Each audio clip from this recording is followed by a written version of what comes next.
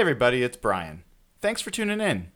If you're ready to buy or sell a home in Pierce, South King, or Thurston County, please check out John Hurlbut and his team over at Altitude Homes.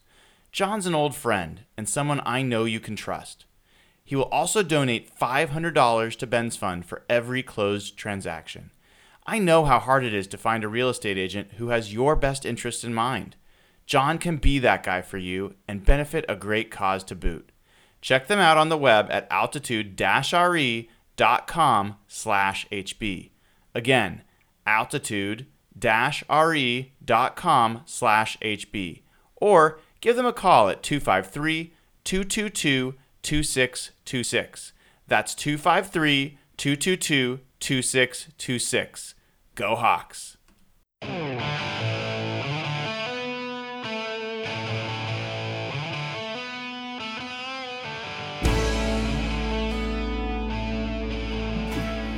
Everybody, welcome to the 22nd episode of Real Hawk Talk.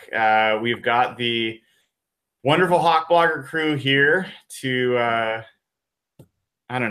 dab your tears, drown your sorrows as much as necessary after one of the worst Seahawks performances we've seen maybe ever this weekend. And we'll be talking a little bit about that. A lot about what comes next, and looking forward to hearing your questions and answering some of those that come up as well. So, as always, let's welcome the guys in. We've got Nathan Ernst looking super fly with the well-coiffed mustache. Welcome, Nathan. So rocking the mustache. Thank you. Oh, am I muted? No, you're good. No, I'm not. Perfect. Okay. All right, we're good. I'm here. Hello. And then we've got Jeff Simmons up there holding down the fort in Canada. Welcome, as always, Jeff. And Evan Hill, our resident cap expert and the guy most likely to have some sort of tantrum during the broadcast. So welcome, guys. It's always nice to find some time to talk to you throughout the week. And I think we're going to go all over the place tonight. It's one of those kind of schizophrenic things, where we've, let's start at least with, we got to touch on the game, and I'm going to go left to right. We'll go Evan, then Jeff, then Nathan. What was your reaction to the game? How much were you braced for that? How much was it a shock? Just give us your off the cuff reaction to what you saw on Sunday. I think Brian, my initial reaction was disappointment. It was, how did this happen? How did this happen on such a disastrous level from top to bottom? But slowly my disappointment turned into anger.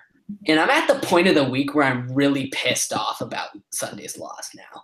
This was a top to bottom failure across the entire group, whether that be coaches, players, whatever. This was a complete and utter failure. Russell Wilson, I'm disappointed in you. Pete Carroll, I'm disappointed in you.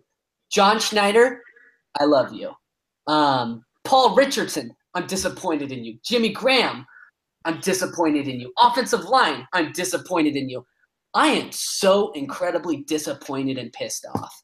This team knew what was at stake coming into Sunday's game. This was the division. This was, I saw a stat before the game or a playoff stat before the game saying that if the Rams had lost, they would have dropped from the 3 seed to the 8 seed out of the playoffs. If the Seahawks had won that game, everything looks different. This is completely different. We're talking about whether the Rams are legit or not. If the Seahawks win on Sunday, they'd be out of the playoffs. If it ended after that week, and to me, it's just completely mind blowing how absolutely clear they were They were completely unprepared for Sunday. I put this on two blame areas. Number one, poor execution. This team, I'm telling you right now, is more talented than the Rams, even with the injuries. And it might be a little bit of a hot take, but this team is more talented than the Rams. They should have shown up on Sunday at the Clink, divisional showdown, playoffs, boom or bust. They didn't show up. They didn't care. And it was garbage. It was disappointing.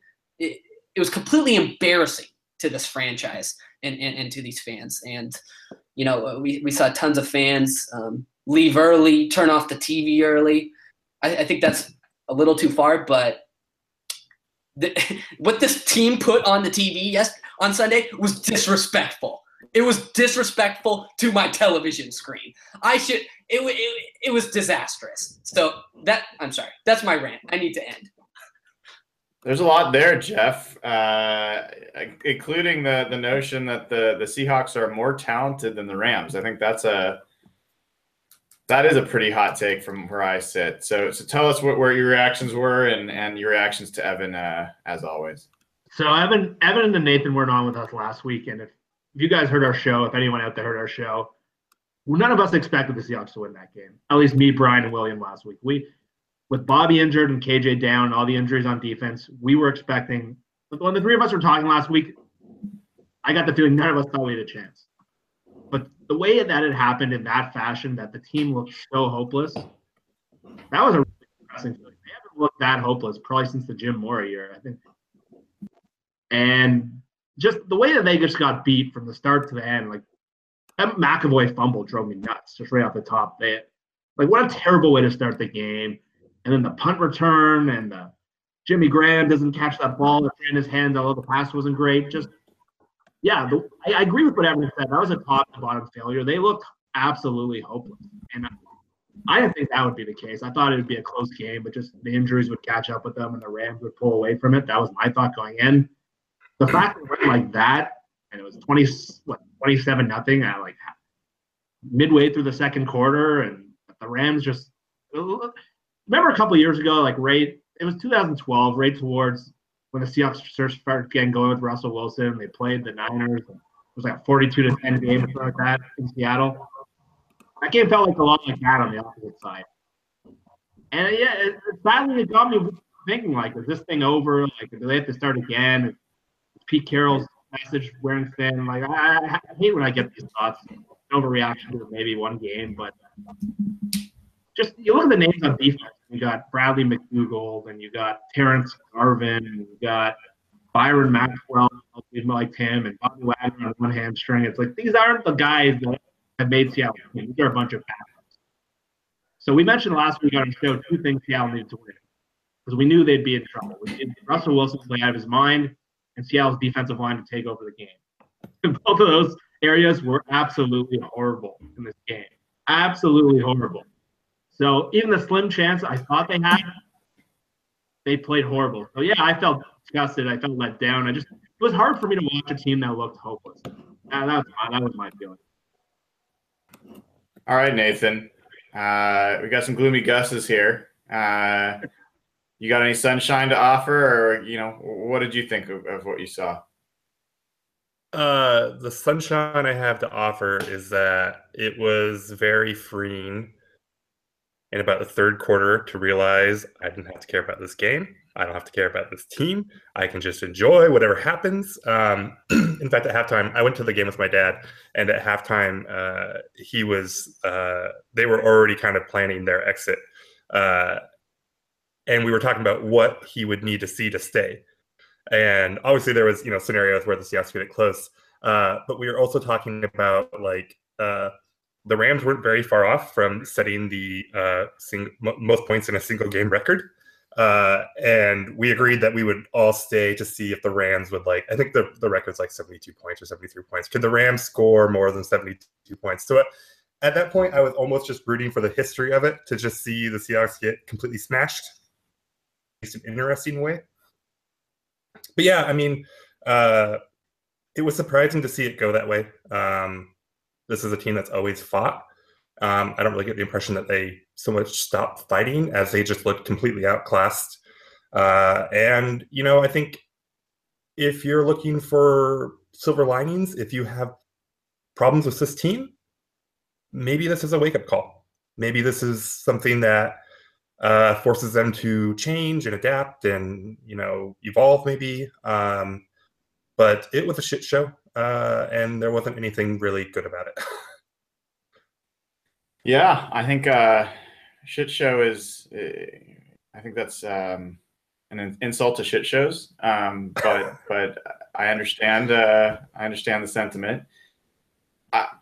You know, you guys all, I think, had interesting takes. Nathan, I love having you on the show for a variety of reasons. One of it is you guys see things differently, and I cannot imagine ever being interested in seeing the Seahawks lose 70 whatever. I don't want them in the record books for that, and I can totally appreciate the sentiment. I paid hard-earned money to see that awful football game. I wanted something out of it. If it was, remember the time the Seahawks gave up the most points in NFL history? I was there. Like, you got to get like that. I mean, it was so bad.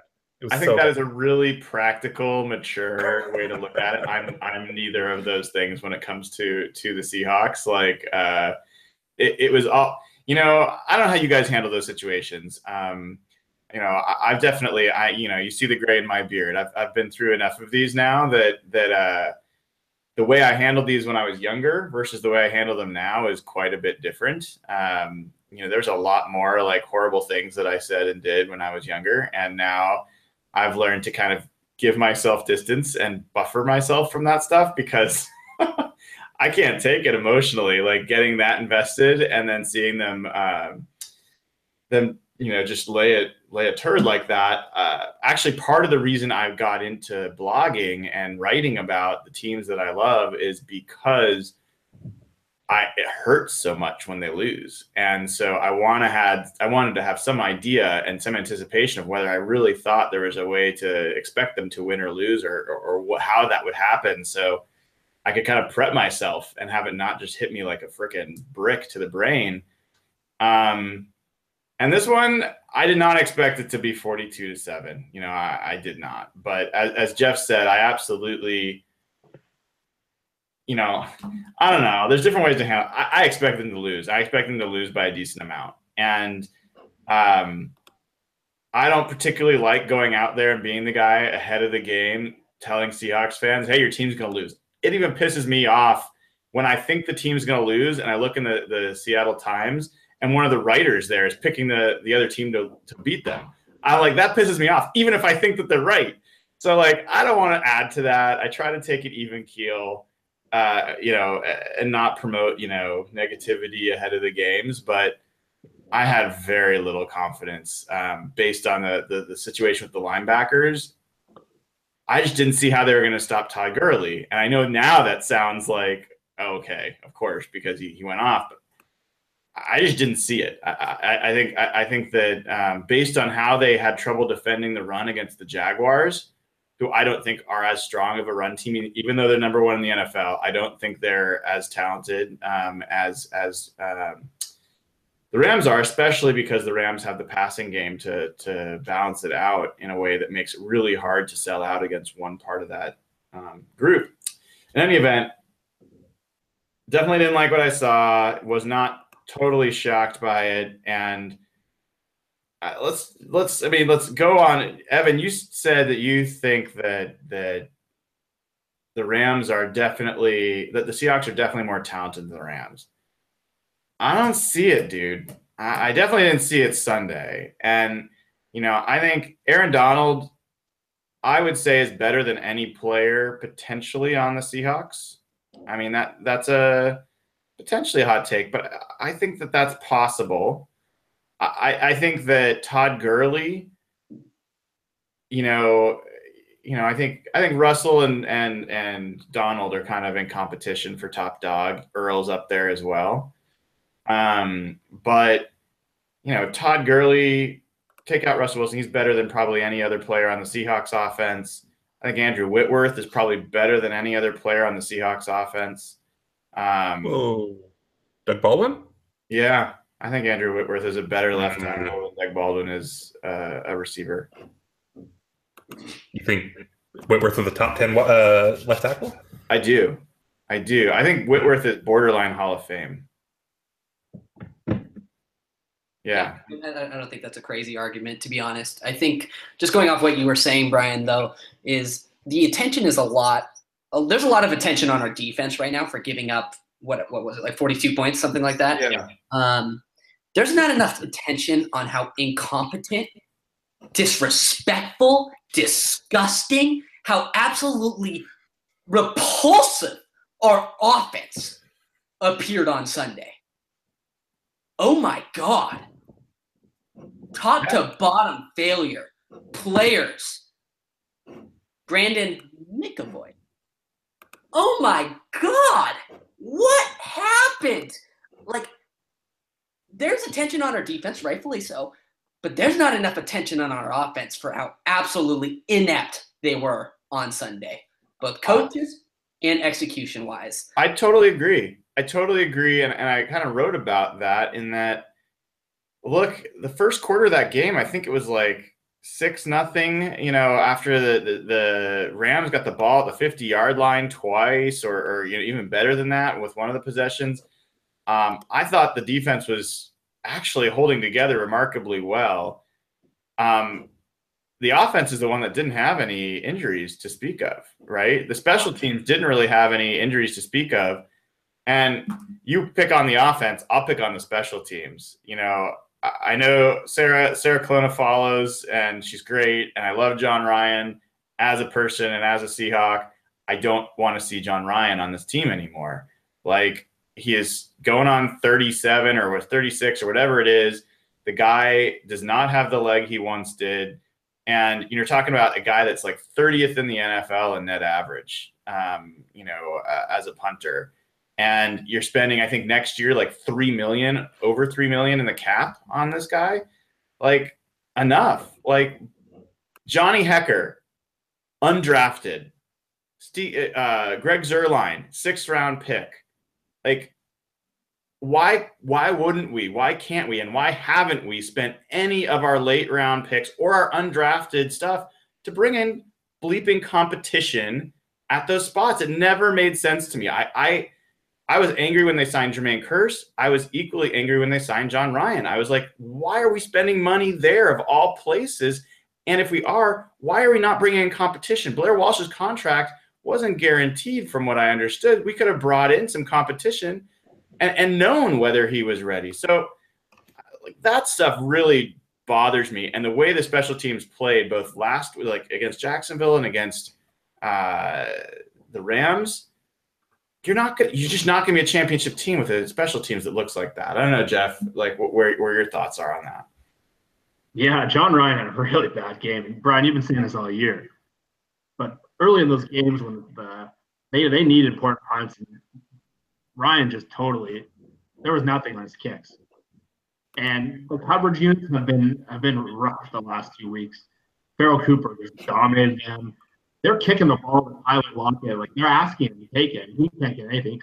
They're kicking it to the 10. He's ending up at the 20. And the speed of the Rams special teams unit, who might be the best special teams unit in the league, that's what Seattle used to look like, where they're just flying down the field. And outside of like Nico Thorpe, and they haven't really stood out lately. And last 2 weeks, it's been a huge part of the game. They've had huge returns. I've swung the field, and yeah, I think Evan made a good point though, man. The offense, like we talked last week, Ryan. We knew the defense was in trouble. It's one thing to lose Sherman, Chancellor, Averill. Then you had KJ Wright and Bobby Wagner on one hamstring essentially, where this whole game is speed and range, and that goes away. That's understandable. The defensive line is a different story, but the back seven, this is a backup level unit right now. Like, I can't hold them too responsible. An offense, man, the offensive line has been a big topic for us all year. And the offensive line had really started to show some progress. They held up, I thought, pretty well against Jacksonville, considering how good that front is. But man, that was as bad as an offensive line game. Wow, Aaron Donald was running through double teams like it was nothing, and Robert Quinn was running around Dwayne Brown like it was nothing. And all game, Russell was not great in the game. There was a lot of mistakes he made.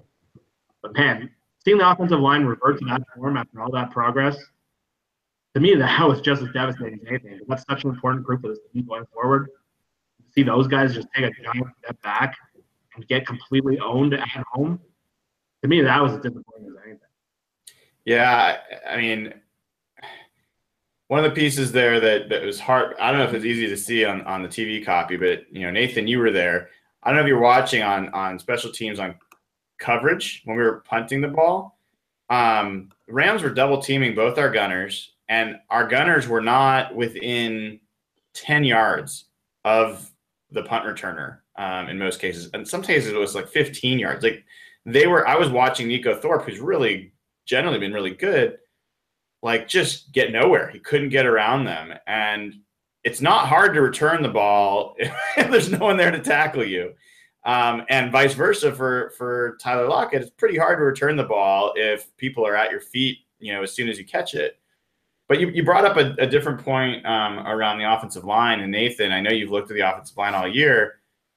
This was a game where I kind of thought, okay, if the Seahawks could get something going, it's going to be because this is the best offensive line group they've had facing the Rams in a while.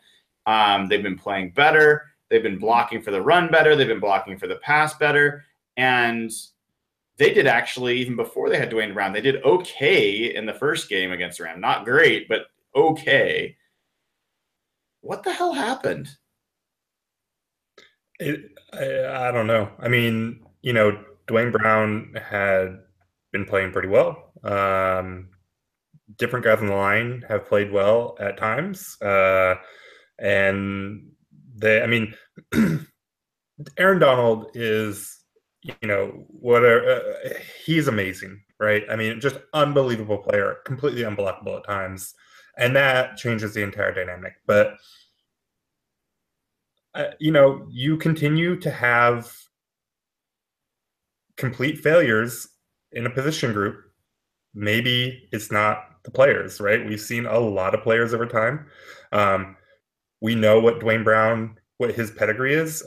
We know how he played earlier. And the more time he's been here, I think he easily had his worst game against the Rams, and Robert Quinn's not an easy matchup, but I don't know. I've banged this drum a lot of times. I don't know how many more times people want to hear me bang it, but Tom Cable is probably a bad offensive line coach. There's just not a lot of ways around that, and so here we are. Yeah, and we'll kind of get back to the offensive line when we talk about where we go from here, but. Roble, who's watching live, asked a question: what we thought about the drama after the game. So Earl Thomas making his comments about, hey, Bobby maybe shouldn't have played. Guy couldn't get side to side, and Bobby tweeting, Earl, get my name out of your mouth before he deleted it. What do you guys put anything to that? Do you think that there's anything there that's worth paying attention to? Jeff, why don't we start with you? I just think the frustration's been boiling over for a couple of weeks now. You saw how that Jacksonville game ended. You saw the team, they don't respond well to situations like this. You saw how that Super Bowl ended a couple of years ago, where they're fighting with the Patriots on the 1 yard line. Seattle does not lose very well. They never have. This group of guys doesn't. And Earl and Bobby are both very prideful guys. And Bobby came out today and said he handled it terribly. And I think Bobby kind of embarrassed himself, to be honest. And I think he was the first to admit it today. And at that point, I didn't want to see anything Seahawks. I needed a night off at that point. I was just so disappointed. But outside of that, it's just how these guys respond to losses all the time. You've seen it since that Super Bowl almost. Any Evan or Nathan, you guys feel like there's any different than Jeff there on the Bobby Earl kerfuffle? Just building off of what Jeff said, a little bit of a different direction though. I think this team's really close. A lot of these guys are really close. Brothers fight. This team is a very emotional squad. Clearly, in terms of how Pete runs this team, keeps players in line, how far he lets them act out, all that type of stuff. This is just kind of the other end of the sword you get when you run a loose ship with a bunch of alpha male, mentalities who are highly competitive and always want to win. And brothers fight. I mean, I will say this, though. I think Bobby handled it extremely well today in the press conference and how he responded to it. I thought, coming out immediately where he's just like, yep, I screwed up. This is what happened. I will do better. I thought that was a phenomenal response to the situation. So I actually don't think it's a really big deal. This is the team we've always rooted for. They're emotional. What's new? Yeah, I kind of agree. I didn't think there was much there to pay attention to, but one of the places I'd like to kind of to push into is, all right. So this was one performance. My reaction to it was, fuck that game. Excuse me, but the game happened. There's not much really to learn from it, other than look, the Rams to me absolutely are the best team in the division. I don't think it's even a question. And I think that they are arguably the most balanced team in the NFL across all three phases. Football Outsiders certainly think so. But that kind of turns attention to, what do the Seahawks do now? And there's a bunch of stuff that came out. I wrote my column. I went through a bunch of folks that I think could move on, specifically Sheldon Richardson, don't sign him. Paul Richardson, don't sign him. Bradley McDougald, don't sign him. I could go on there. The hottest take by far that got lots of attention around was Davis, Sue, who was like, hey, I agreed with most of what you wrote, Brian, but a couple things I would have done differently. And I asked him what, and one of the things he said was, I think they should consider trading Russell Wilson. And that blew up. What really blew it up was I was like, all right, well, if that happened, not saying I think it will happen. In fact, I don't think it will happen. I think the Seahawks would go after Alex Smith. I think that would be their stopgap, and while they found their next QB. Wow, that was a flashpoint. So let's kind of start out there, and Evan, I know your feelings on this, but start with, if you can, your reaction to your perspective on where the team should go. What players you think they should move on from, and what your reaction is to the concept of Russell Wilson being someone that they move. Okay, yeah, that's a really good question. So let's start on Russell Wilson first. I'm done with Pete Carroll before I'm done with Russell Wilson. Pete Carroll is not, going to be around for the next 15 years. Russell Wilson is going to keep you competitive for the next 15 years. Once you find a franchise quarterback, you don't let him walk. I think he's our most valuable asset. I think he's more important than any coach we have, any executive we have, any player we have. It's about Russell Wilson. As long as Russell Wilson stays who Russell Wilson is, it's about Russell Wilson for me. How we approach this offseason, Seattle's in a little bit of a weird predicament here with a lack of, draft picks coming up for this next draft. And that's a problem because we have an aging defense. And there's a couple big name players that are going to be pretty expensive and a year older. And I'm just looking at over the cap right now. And I want to preface this take by saying I absolutely love this player.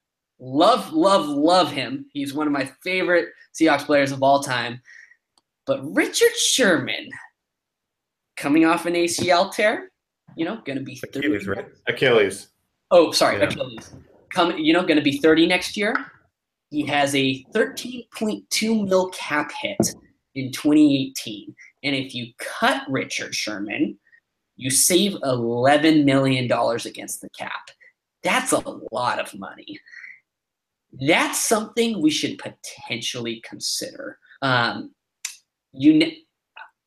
think with an aging defense, you got to start making some really tough decisions. And do you want to tilt cap spending towards the offense? Do you actually want to start selling out and building around Russell? All those types of questions. But I would rather not have my money invested in aging defensive stars even a year later at this point.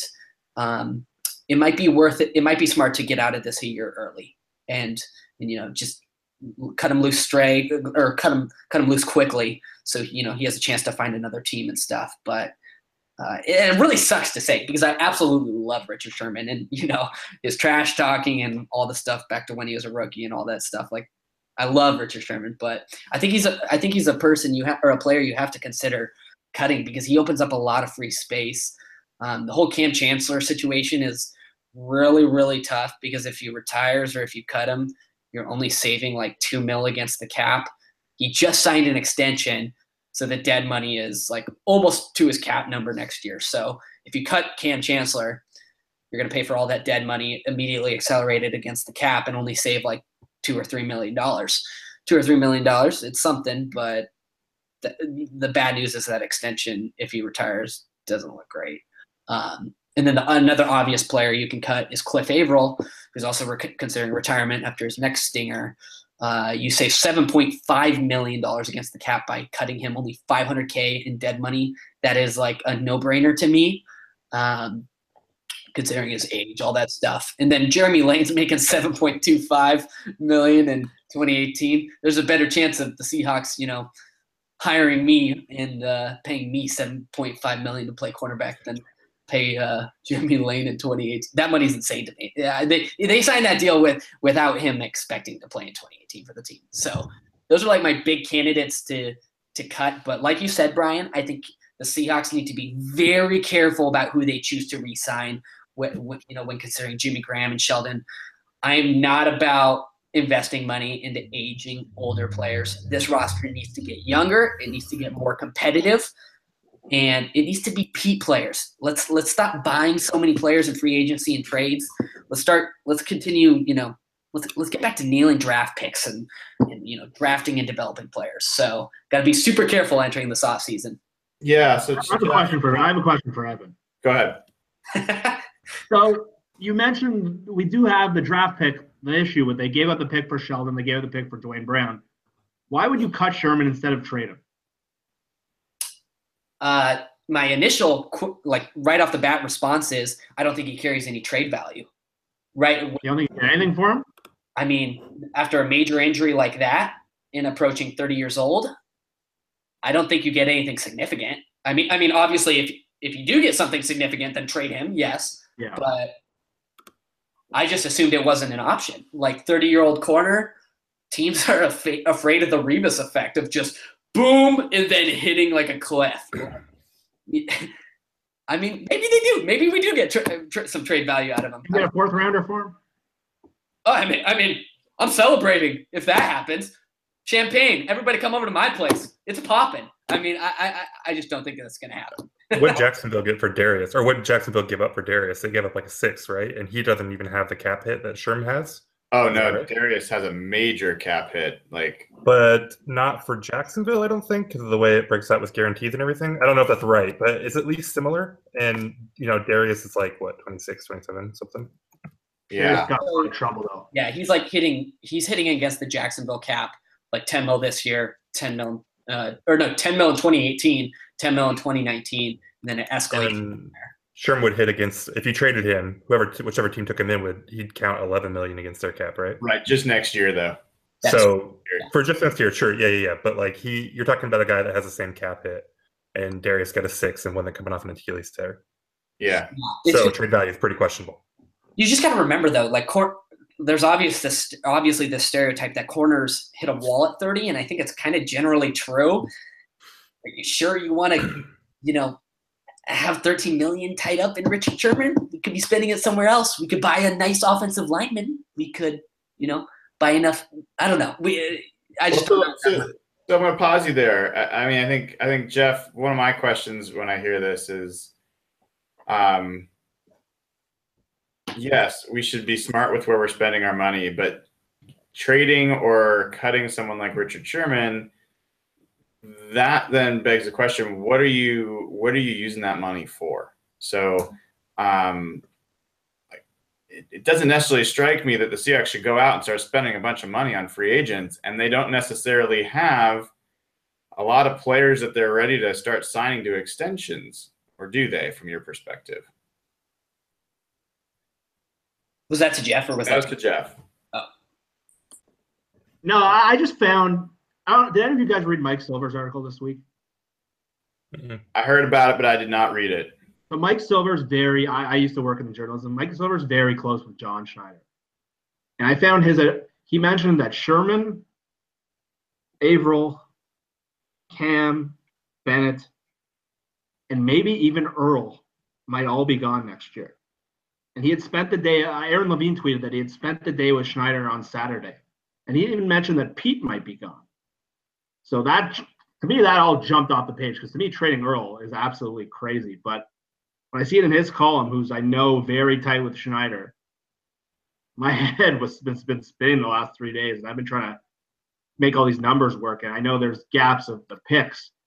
Maybe that's where Seattle sees they can get these picks back. But to me, trading these guys, I'm with Brian. Where are you putting this money into? Because all these guys you mentioned, I don't see any of them as must resigns. I don't see Frank Clark as a guy I need to extend early based on his inconsistency. Tyler Lockett still, we don't know what he is. Where's the money going? I see two sides of this, but when I see that in Mike Silver, especially his article, knowing his connections with this team, man, I've been struggling with that, because trading Earl or trading Sherman, man, that's hard. That's hard to swallow. Well, let's take those individually, and Nathan, I want to throw it to you in a second. Talk about the Pete thing at least, but like, I see them as all different items. So Bennett, we talked about it in the preseason. I saw it in training camp. I was like, this guy doesn't look the same. It looks like he's fading, and he's been okay. He's been pretty good at times overall as a defensive lineman, but I think he's just on the downward slope. I don't think there's any doubt. I think he's going to get better. He's top 10 in tackles for loss and sacks combined. So, yeah. I mean, I'm not saying that he's not in decline mode, but I think he's maybe been better than we thought he is. But he is. I guess he is where he is in his career. It's relative.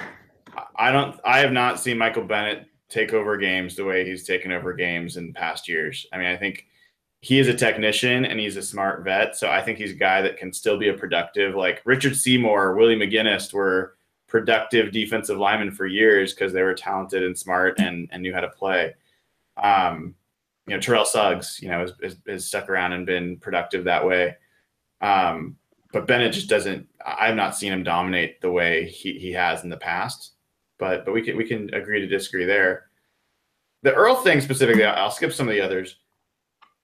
My read there, and the only thing I read into, maybe if anything, with the Bobby and the him going back and forth, and with the way the game went,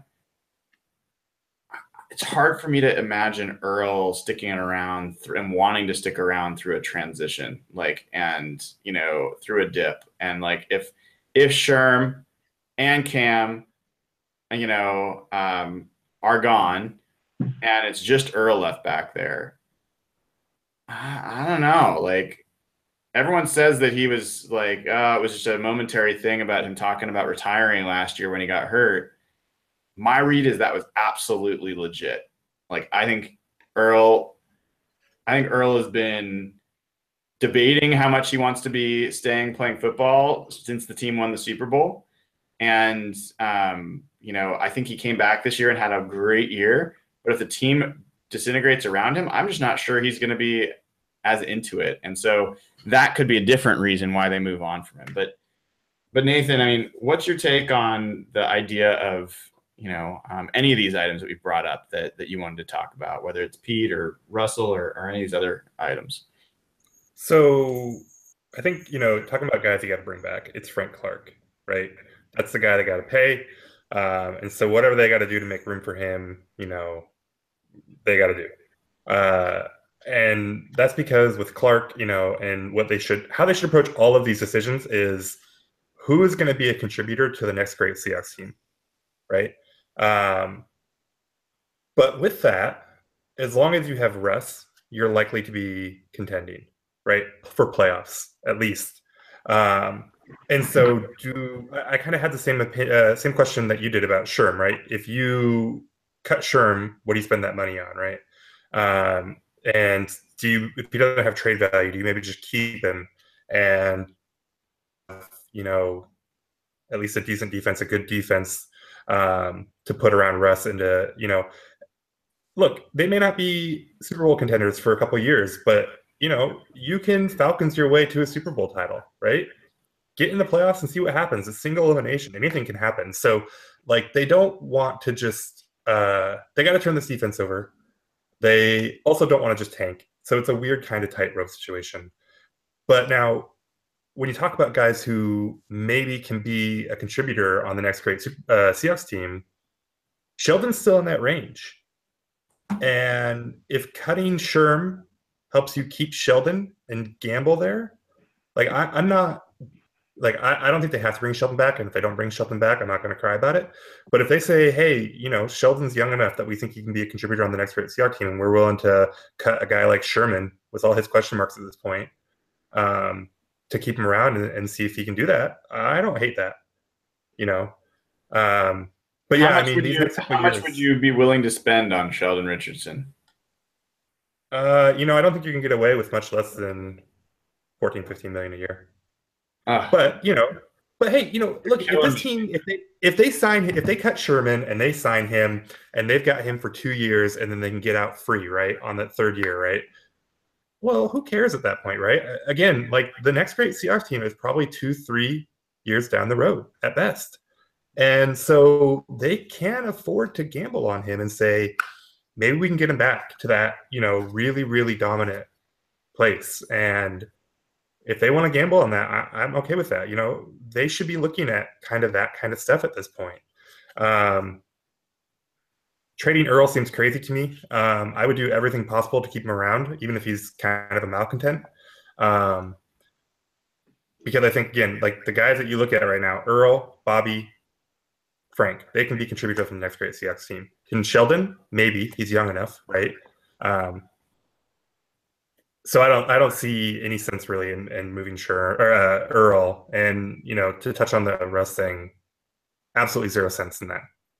No matter how you cut it, no matter what your reasons are, it makes no sense. Do not do that. Well, yeah, I think it makes close to 0 sense, and I think it's pretty much zero chance of happening. The only reason I can think of why you would look at moving Russell Wilson is if you're Pete Carroll and you were in the meeting rooms all the time and you were seeing things that fans simply weren't seeing, like his ability to improve in certain areas or his ability to execute certain plays that they've tried over and over and over again and not seen the growth. We wouldn't know that.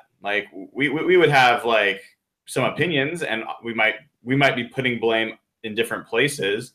He may be seeing just there's a portion of the playbook we can't run because of this guy, and he also has the most value, no doubt about it. And so if Pete Carroll were to put those two things together and say his philosophy is, he's been very clear, he does not want to build a team around one player, so that if that one player gets hurt or is unavailable, that the whole team collapses. He does not want to build a Patriot-like team. That's not his philosophy. He wants to build a team that is balanced and has a quarterback that can, he's always used the term point guard. He wants to have a guy that can distribute the ball, make good decisions, be mobile. And he's got that, right? He's definitely got that. But if he feels like in order to restock all these positions on defense and some of the stuff on offense, in order to get that balance, he's going to have to get a few top picks in order to do that. Maybe he can get 3 first-round picks for Russell Wilson. Probably not, but maybe. Maybe then in that situation, he's like, yep, I want to improve the entire roster. I know more about this guy than anybody else knows about this guy. And, I'm convinced that we could get by with, he's done it before. He said, we'll sign Tavares Jackson, and I didn't like that. He went out and got Charlie Whitehurst. I didn't like that. But I'm just trying to think about from a Pete Carroll perspective where he could get to that logic, and why I don't think that there's 0% chance that stuff happens. I do think it's super unlikely, and I'm certainly not advocating for it. But I think it's an interesting thought experiment, because really, I think what we're all acknowledging is there's not an easy path. It's not like the team needs it's not like 2012 where you're like, okay, we just need a pass rush, add some pass rush to this team, and we're freaking money. It's not like that. I think almost across the defense, you've got to have upgrades. You've got, Cliff Avrill's definitely gone. I think Sheldon Richardson, whatever we say, is gone. I mean, I think he commented today, oh yeah, there's a possibility I'll be back.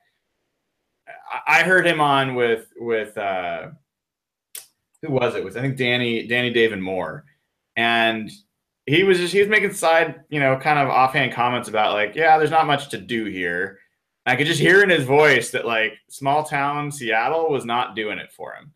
And you add that in, you add the fact that he's had almost no production, statistically, as 1 sack. I don't know that the scheme is a great fit for him in terms of what he wants to do. It's just hard for me to imagine them saying, and from a Seahawks perspective, he is not dominating games. He is not totally changing games. He just isn't. So spending $10+ million on him, I just by the time the team's ready to contend again, I feel like he'll be 28, 29, and I don't know. So that one to me seems crazy. Jimmy Graham's another one we haven't talked about. I mean, we talked about it before. Evan, where are you? I mean, you've been on both sides of this. Where are you on the Jimmy Graham question right now? Yeah, that's a funny question because 2 weeks into the season when he had 3 catches for 27 yards, I was like, we got to get this dingus out of here. I am so sick of him. But, obviously he went on a 9-touchdown roll or something like that. So, but he's been absolutely completely non-existent the past 2 games now. So, when it boiled, I've wavered back and forth. But right now, I think at this current moment, I think I'm clearly leaning towards letting him walk. Just getting older, I don't think he wants to take a big pay cut. I don't think he wants, his current deal is still the top of the market. He's still, I don't think he wants to go in the opposite direction. So I don't see him as a necessity on this offense to function. I'd rather invest the money in the offensive line somewhere. I don't think. Somebody else brought this take up, and maybe it was Davis. I don't remember who it was, but it doesn't feel like he gives 100% effort on every single play. And I don't feel like that's a hot take. There are some plays where he clearly gives up and does. It's just the body language. He just doesn't look like he 100% cares all the time. Maybe that's a weird personal bias frustration, but I would not re-sign him at what I think he's going to ask for, close to his current deal. How about you, Jeff? Yeah. Yeah, I'd walk from him. I think you need a more versatile tight end. I don't think he's, outside of his red zone production, has really made them better in any way. And the amount of decisions financially that the Seahawks have to make, they really have to be prudent going forward of who they can spend on and who they can't. I think the big picture problem, and it's kind of hit now, and it's a big thing going forward, is the Seahawks have really brought all of their core players back. They've let some good players walk. Golden Tate, Bruce Irvin, Byron Maxwell at the time. But they've signed everyone. And they all got old kind of together. And this has kind of left them in this position where they're going to have to kind of retool going forward. So now you're in a position where you're going to have to clear out a lot of money, number one. And number two, you're going to have to eat some money, dead money and bad contracts. And you really got it. You're at almost a precious point where Pete's a little older, Russell's still in the prime. You got to be really careful. I know we've talked all year about Sheldon, and I was an advocate of Sheldon. I've kind of flipped now that I've dug into the numbers a lot more.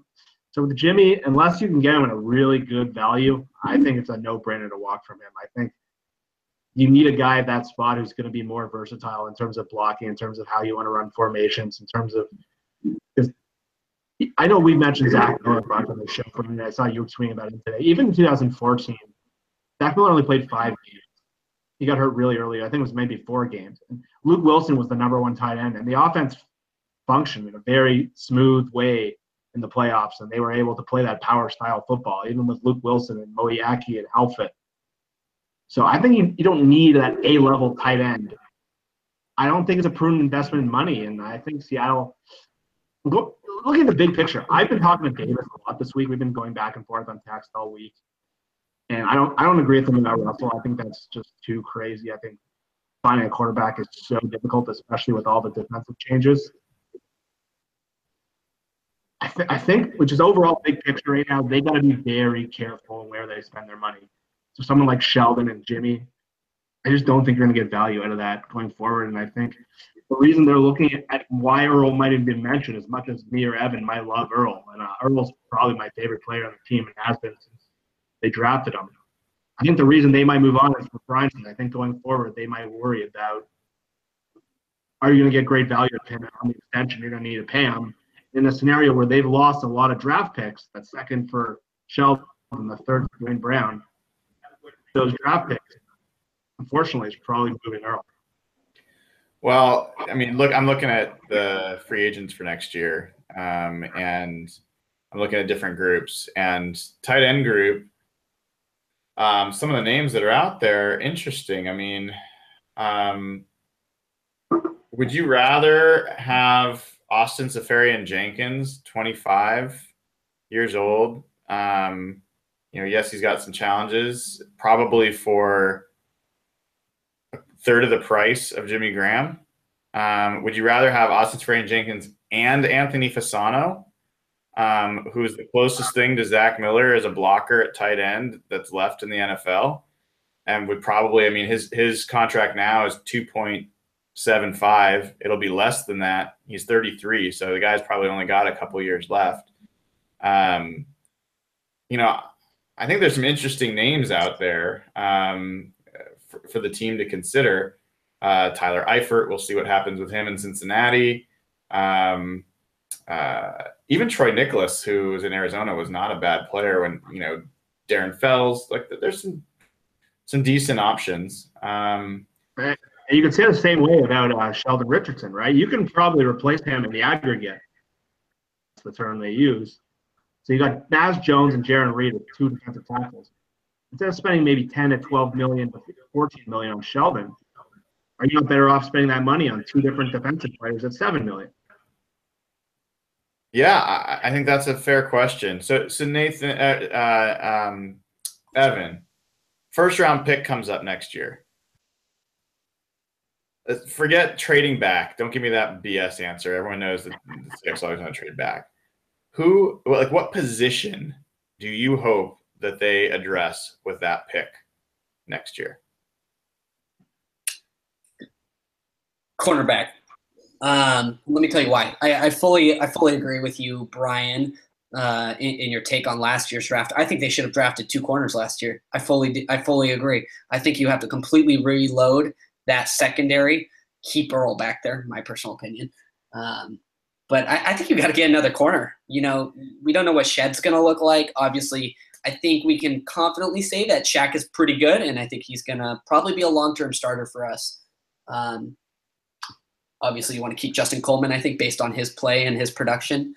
But you gotta have like a lockdown corner. And if we're gonna be like a top 15, maybe top 18 pick, let's get a shutdown corner. Let's get another Sherman. I have no problem drafting a quarterback that high.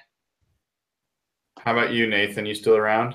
Yeah, I'm here. Can you guys hear me okay? Yeah. Perfect. Wide receiver. You're going to let Preach go. You don't know what you have in Lockett. You always have McAvoy. He's not going anywhere, which is unfortunate probably. But, Doug's 30. And it's crazy how time flies, but like they have to start planning for that. So I would say wide receiver. I'll throw another thing in there. I think I've said this before. Doug Baldwin strikes me as someone who's not going to stick around, for maybe for his whole contract. I mean, I think that guy's got plans beyond football, and he could be one of those guys that walks away, and it could come at any time. Okay, so you don't think it's like a football talent issue? You think it's like a outside of football thing? No, I think it's absolutely an outside of football thing. I think, and this is just me, hypothesizing, but just something about the way things have changed for him over the years. He's married now. I think he's got a plan for after football, and I think that depending on what happens with the rest of the team, that could expedite that. So I think wide receiver is an interesting one. Just a follow up with you real quick, Nathan. You've been a huge Paul Richardson fan. Are you saying that they don't re-sign him because we're saying they wouldn't, or are you saying you don't think that they should re-sign him at this point?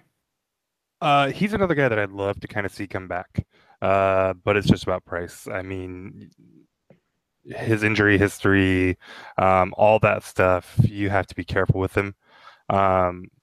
And so if he is determined to go get paid, I think he's shown enough that he probably can, and then he'll price himself out. I'd love to see him back. He's another guy where you talk about guys that you think can be contributors on the next great Seahawks team. I think he's a guy that can be around for that. So if they're willing to spend there, it's not going to make me sad. Yeah, I tend to agree. I see Richardson as a guy that if the Seahawks were close, you keep him around because he's a great fit. All that stuff makes sense. But given that you need to basically rebuild in a lot of places, I don't see him as a core guy. I don't see him as a guy that you can just depend on and know he's going to be there and he's worth spending, $8 to $10 million on, per year. So to me, he's a middle-class player. And and that's kind of like one thing I've been thinking a lot about as we approach this next offseason is I think we got in trouble when we signed Kearse, when we signed Rubin, and when we signed Lane. Those were all three middle-class players. I am really trying to, or at least I'm really hoping that the Seahawks avoid this middle class. And I think P. Rich is middle class. I don't think anybody would consider him. He's upper middle class. Yeah. Okay, fair enough. But I just think, like you said, though, it comes down relative to cost. If he's going to be $10 million a year, I'm not cool with that. Yeah, absolutely. Jeff, what position would you hope that they'd, call out on draft day, first round pick? It's weird saying this, but safety. Cam's future is completely uncertain. I don't think he'll be back with the team. I don't know if he'll ever play again. Earl's future looks totally up in the air. I know all of us want to keep him. Earl's my favorite player. I said it earlier, but his deal comes up next year. Everything we're hearing seems like he wants to get a big salary to stick around. If you don't have Earl and you don't have Cam, I know a lot of us like Delano Hill, but the way this defense is built, they need those safeties. And you need young, hungry, fast players in that secondary corner would be great, as Evan said, but if you're potentially losing Earl and Cam in the next 2 years, you need to start replenishing that group. To me, I'd be happy with any front seven player as well, but to me, that's kind of a frightening area going forward, as weird as that is to say for this team. It's funny. It's one of the positions I first thought about as well, and then I remember that the Seahawks drafted 2 safeties last year, and Delano Hill is a guy who I actually, from the little bit I have seen of him, in training camp and preseason, I'd be willing to roll the dice. Not saying that you only have him, but I think that he could be the guy that you start next year. I absolutely let Bradley McDougald go. He's on the older side. He's not old, but he's on the older side. And if you can get him for really inexpensive, I think McDougald would be great to keep around, but I would likely move on. And elevate Delano Hill. Tedrick Thompson, Nathan and I have been pretty clear our perspectives on him. I don't see him as he is no Earl Thomas. Not that anyone really is, but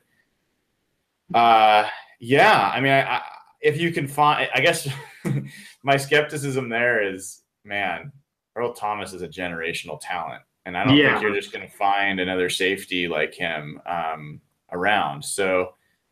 I think they're likely going to pick around 19 or so, high teens, low 20s, whatever it'll be. So if that's the case, I think if they found a great safety, I think you're right. That would be huge. But other than that, wow. I mean, what position would help this team the most be competitive next year? If you could find it, defensive lineman. Like, no doubt. I mean, that's without knowing what Malik McDowell, like assuming he's never going to play, because it just seems to be up and down, but assuming he's never going to play, I don't see a real plan there. Like, Naz Jones and Jaron Reed are fine. Those guys are never going to be – they don't look like they're ever going to be game-wrecking types of defensive tackles. They look like they're going to be really solid potential starters or rotational players. But you need more pass rush. I mean, you just do. Frank Clark is really all that you've got other than Michael Bennett. So I think that would probably be number one. But here's another one, guys. I mean, I think that the team should be considering moving. Don't say it. Don't say running back. Don't say running back. I'm not. Okay. All right. Good. Okay. I tend to be in the category, Nathan, of like, I think you can get running backs anywhere in the draft. And I know a lot of people disagree with that. And there's been research both ways. But Chris Carson was a 7th-round pick. Thomas Rawls was undrafted. You got Marshawn Lynch for a 4th-round pick, even if he was a 1st-round pick initially. Chris Warren, I don't know. You can go on down the line. Like, a lot of these running backs can be got in different places. Yep. If Adrian Peterson falls to you and he's a huge game breaker, then maybe, but pretty unlikely. Yes, and Nathan P. On the chat is mentioning Rod Smith being an undrafted free agent. God, that is the guy I really like. I hated it as soon as they let him go. He was exactly the kind of player I wanted the Seahawks to keep, but they kept Thomas Rawls, and I thought I was totally going to hate it, and he was actually pretty good. So who knows? Anyway, the other thing I was going to say is I think that they should consider trading KJ Wright. I think that he's young enough and talented enough and injury-free enough that he could be of some value to another team. I don't know how high of a draft pick you could get for him, but they're really thin at linebacker. I mean, I think Will Hoyt's been okay, but not great. And I'd be interested in seeing if they could start restocking that group with some more playmakers as well. So, yeah, I don't know. Last thing, I know we're kind of going long on time here. Let's wrap up with a couple things here. Offensive line, we can't go too far without talking about that group. Assume George Fant comes back next year. How do you want to see that play out? Like, let's just leave it open-ended. How do you want to see the Seahawks handle the offensive line? Who do you keep? What positions do you try to strengthen? And Nathan, let's start with you. The one thing I care about is getting rid of Tom Cable. I don't think. I know, but like, I don't think that he's shown that he has a 1st-rounder, a 1st-rounder, a 2nd-rounder, a 2nd-rounder, and a 1st-rounder on his offensive line right now, and it just completely shit the bed against the Rams. Like, what are you waiting to see with this guy? So I don't care what you do other than get rid of Tom Cable. If a new guy comes in and he's like, these guys don't fit my scheme, great. Let him get his guys. If a new guy comes in and he's like, Tom Cable with a joke, we can make a good line out of this, great. Let him do that. But until you fix your or whatever they decide the problem is, right? Like, I was talking with a buddy today and talking about just wanting to see them shake up on the coaches. And like, while I don't like Tom Cable and I prefer Bevel between the two, if they decided to fire Bevel, promote Cable to just be just a straight up offensive coordinator and then hire an offensive line coach, I'm kind of okay with that. Just because at some point they need to do something. So whatever they decide the problem is, if there's a scout they need to fire or something that is leading to these problems. I mean, I don't think it's a scouting issue because, again, we've seen so many different players come through and so many different types of players come through. But like, they need to fix their scheme. They need to fix their coaching. And I don't think anything that they do on the line personnel-wise is going to matter until they do. Preach. Anything you'd say differently, Evan? No, I think Nathan absolutely hit the nail on the head. I don't trust anything this team does on the offensive line, whether it's in free agency, the draft, trades, whatever. I don't trust a single thing they do. Not a single one. Tom Cable needs to go. Yeah, How I mean, about there's you, no yeah. reason to trust anything they have done. So Yeah, and that's not a hot take. It's based on evidence. Like, there's so much investment in this offensive line, both draft picks and salary cap dollars. They should be good. It doesn't make sense. Yeah. And it's a position group you can fix quickly. And you look at the Rams, they got their left tackle, they got a new center. Pretty much the rest of the personnel is the same. All of a sudden, they're a very good offensive line. The Vikings had a worse offensive line last year than Seattle.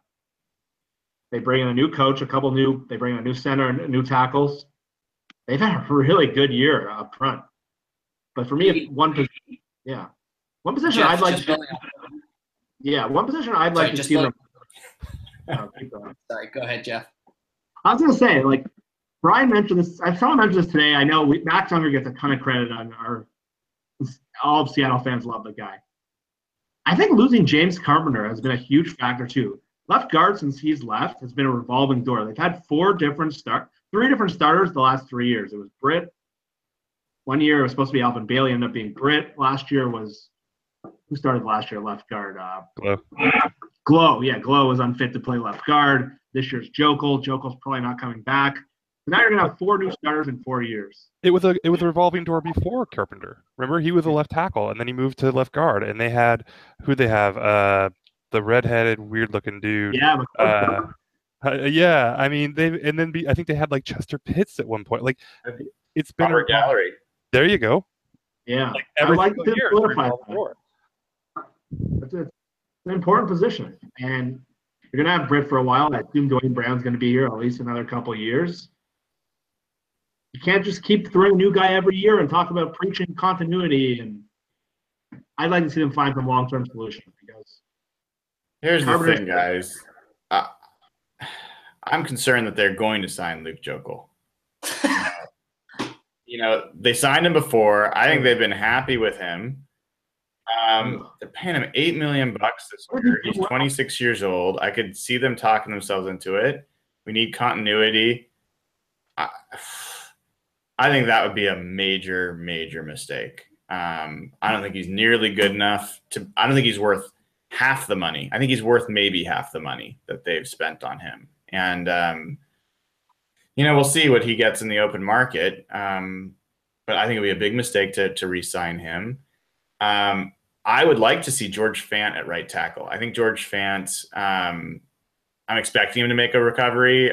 Physically, I just think he's a great athlete, and I think he's an interesting right tackle.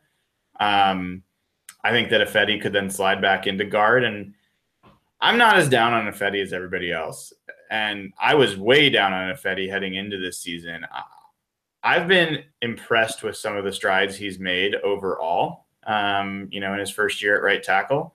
For much of the season, this is a guy that had given up 1 sack and only 1 quarterback hit or a couple quarterback hits. And I think the wheels have kind of fallen off the past few weeks. He had started to address his penalty situation, and look, you guys I know that it's I've led the pile on Tom Cable. Uh-oh. Did Brian cut out? We lost Can Brian. you guys hear me? Oh, you're back.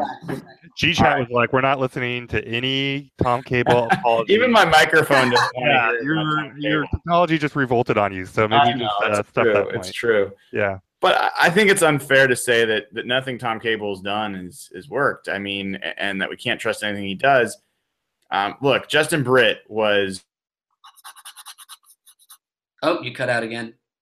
Justin Britt was drafted at tackle and failed, and he was drafted and then he played guard and he failed, and then Cable was like, well, what the hell else is there? And he was smart enough to know there was a center, and so he stuck him at center, and it's been okay. Continuity, though. That was where you're going with that, right, Brian? How did it go with James Carpenter, who you're just calling out was good, like at left guard? Like, he was at right tackle. They moved him around. He started to evolve and learn the position and became a decent left guard. I think J.R. Sweezy was a decent right guard and got paid accordingly for it. I think that, when Max Unger was here, they did pretty well. I think Breno Giacomini was a good find and a serviceable right tackle when he was around. So I don't think it's been quite as, totally dismal as you guys are painting the picture. And I think that where I think that they've made huge mistakes is in the personnel department, and I think primarily, and Cable is the reason. I do think that the Seahawks, that front office drafts for their coaches, and I think Tom Cable's been feeding them some pretty crappy information about that. And I think for whatever reason, Tom Cable has not wanted to have older linemen. I've talked about with Brock a little bit. I know his feelings, like there's some theories about that. I think they just completely blew it in how they approached veteran offensive linemen. Dwayne Brown, they finally bring in vet guy there. And I think even though he had a really bad game this past week, I want him around. I definitely would keep him around and see if you can build other places. So, yeah, fine. Tom Cable can leave. I don't see a lot of great offensive line coaches out there. I think a lot of offensive lines are struggling. I struggle with the whole concept about let's move on from Pete Carroll, which I've heard as well. People got a really short memory. I don't think people really understand or at least remember how hard it is to find somebody who really understands how to build a system and build a team around a philosophy. Jim Mora, he was here 1 year. That guy was a disaster. I've seen Tom Flores. I've seen, Dennis Erickson. Like you look around the league, and I don't think Sean McVay, everyone talks about Sean McVay or Kyle Shanahan, inherited an incredibly talented roster, that was young and ready to be, turned on. I don't think that all of a sudden if Sean McVay came in here, that the Seahawks would all of a sudden be ready to contend next year. I don't think that's the issue. So unless you have someone like Dan Quinn waiting in the wings to step up, I don't understand why anybody would be in favor of seeing Pete Carroll move on. It's just a question of how he's managing his coaching staff, I think. If he's going to continue to protect Tom Cable, if he's going to, there are, like I said, I prefer Bevel over Cable, but there are a lot of question marks with Bevel, right? And do I think that the right thing to do is to go chase the new Sean McVay for a head coach? Maybe not. Probably not. I don't. But is the right thing to do to go find a Sean McVay that can replace Darrell Bevel? I think you would have a significantly better team this year if you had McVay or a Shanahan or one of those types.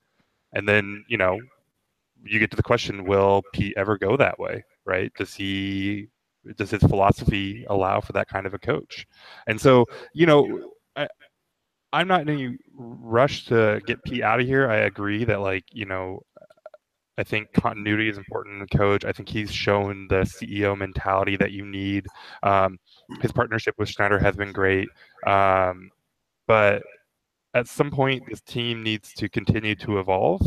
And I don't think you've seen this team evolve. I think you've seen this team stagnate. And so at what point does that become a problem? And what point did that become a Pete problem?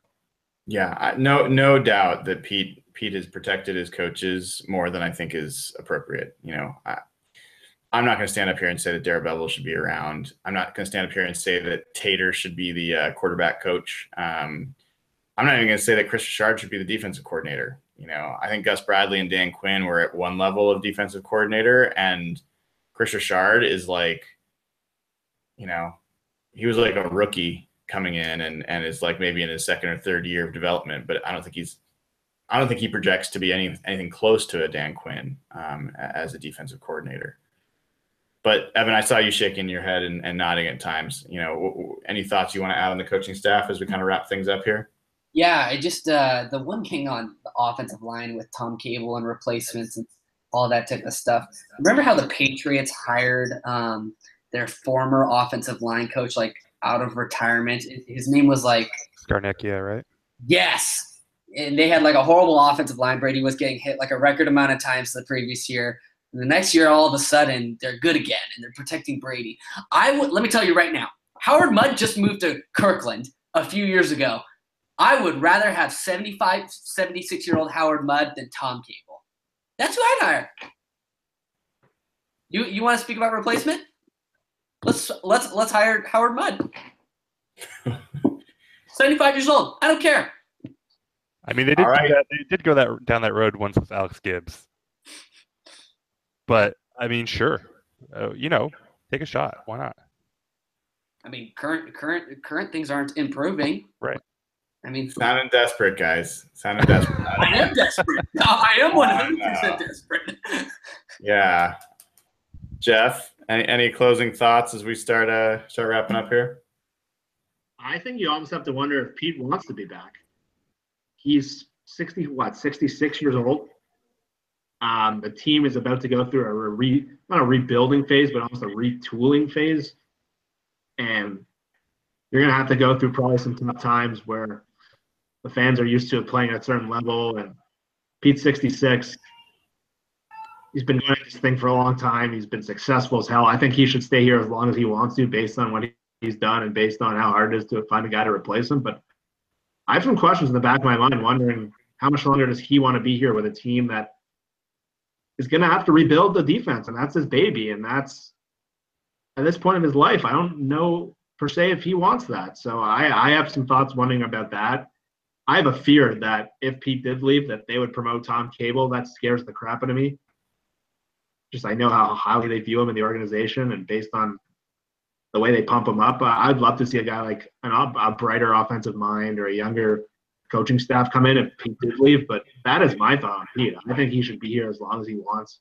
I know people say his style might be outdated. The Rams just beat you with his style. They barely threw the ball. They barely had to pass the ball out. Jacksonville the week before, same thing. That's Pete's style right there. They knocked you in the mouth. They ran the hell out of the ball. They were balanced in their attack. They passed the ball. They used play action to attack the weaknesses. You can win if you have the personnel. I don't think it's a Pete issue. I think the personnel is what's caused Pete's thing to disappear, not Pete's coaching style. Yeah, if you really to play, you can only have one, and you can only have either Scott McLuhan or some hot young offensive coordinator. For me, it's Scott McLuhan. Like, I feel like their drafts just, they have not been able to hit the home runs. Like, they are not the team that's finding the late round hits as often. I mean, Chris Carson would have hopefully been one this year, but fifth round used to be magic for this team, and it just hasn't been for a while. So I think part of that is also Pete Carroll was coming in as a college coach and knew a lot of these players from high school for the first few years, and they had a bit of an advantage. And that advantage is definitely played out. So, yeah, it's going to be an interesting period here. Nathan, I'm going to give you the last word. Any parting shot that you'd like to offer before we sign off here? Don't trade Russell Wilson. It's the dumbest idea. Don't do it. It's terrible. Don't do it. Well, I'm sure that Pete and John are listening and appreciate the input. So thank you guys. Thanks, everybody, for tuning in. Always fun, even after that disaster. And we didn't talk at all about the game this weekend. Not sure I really want to. So we're going to let that fly. And have a great night, guys. Go Hawks. All right, go Hawks. Take care. Want more great Seahawks talk? Of course you do. Check out the Pedestrian Podcast. It's the official podcast of the UK Seahawkers. Hosted by Stuart Court, Adam Nathan, and Ross Bell. It's fun. It's British. You get accents. You get Seahawks. You get football. It's definitely worth it. They're at pedestrianpodcast.podbean.com, or you can find them on iTunes. Check them out.